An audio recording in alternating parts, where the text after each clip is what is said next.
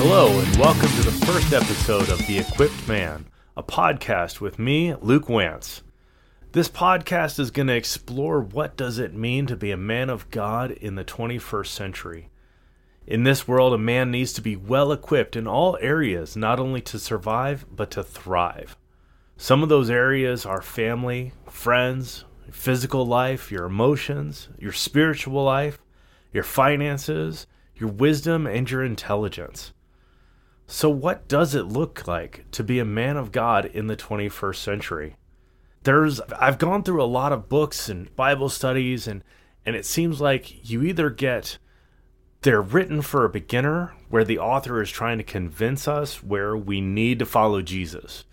Well, if you're spending all this time trying to convince us to follow Jesus, what if we already have made that decision? What next?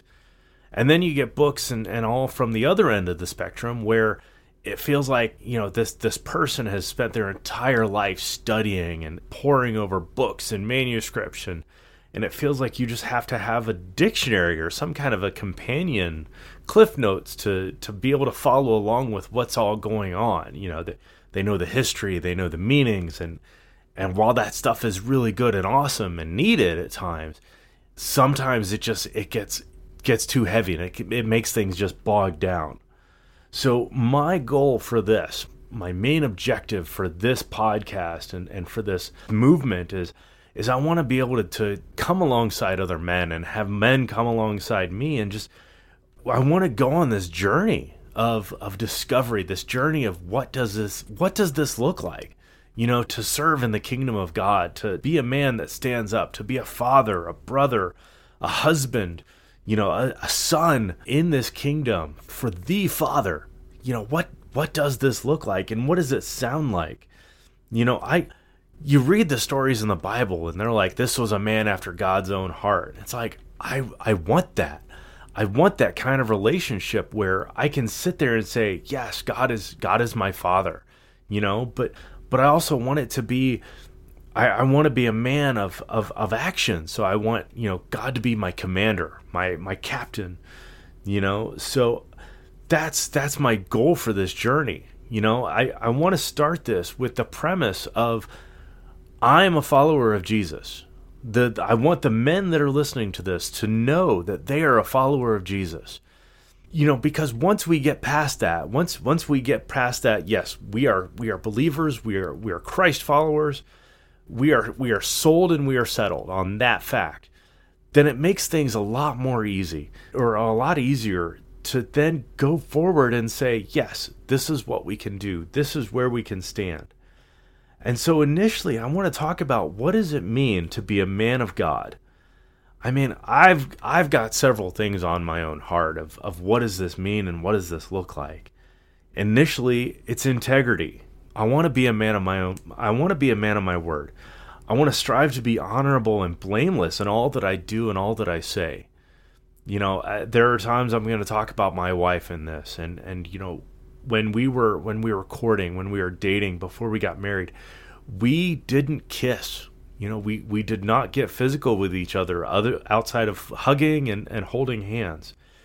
So that way we could have integrity, and we knew that we could stand before other people and say, yes, we had integrity on our walk of our courtship. Being a man of God is being a warrior. You need to be willing and able to take the fight to the enemy, spiritually and physically, when the need arises. I heard it once that a good man is a dangerous man.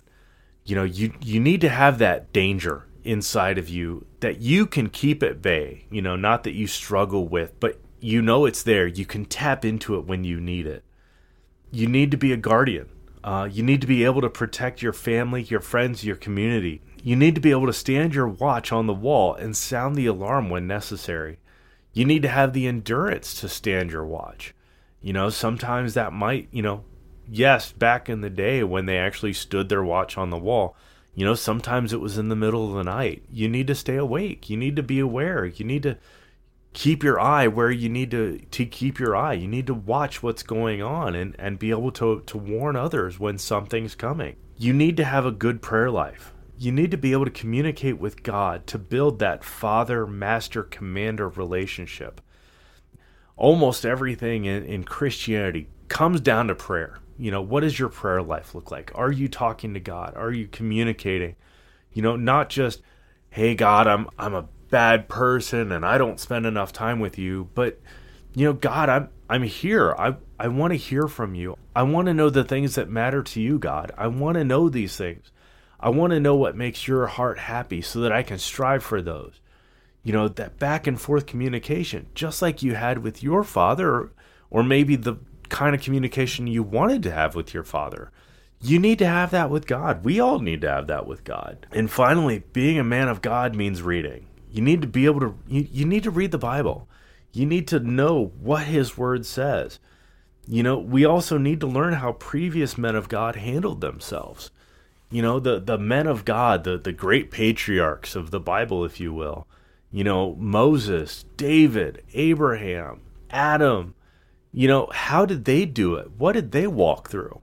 What did their lives look like?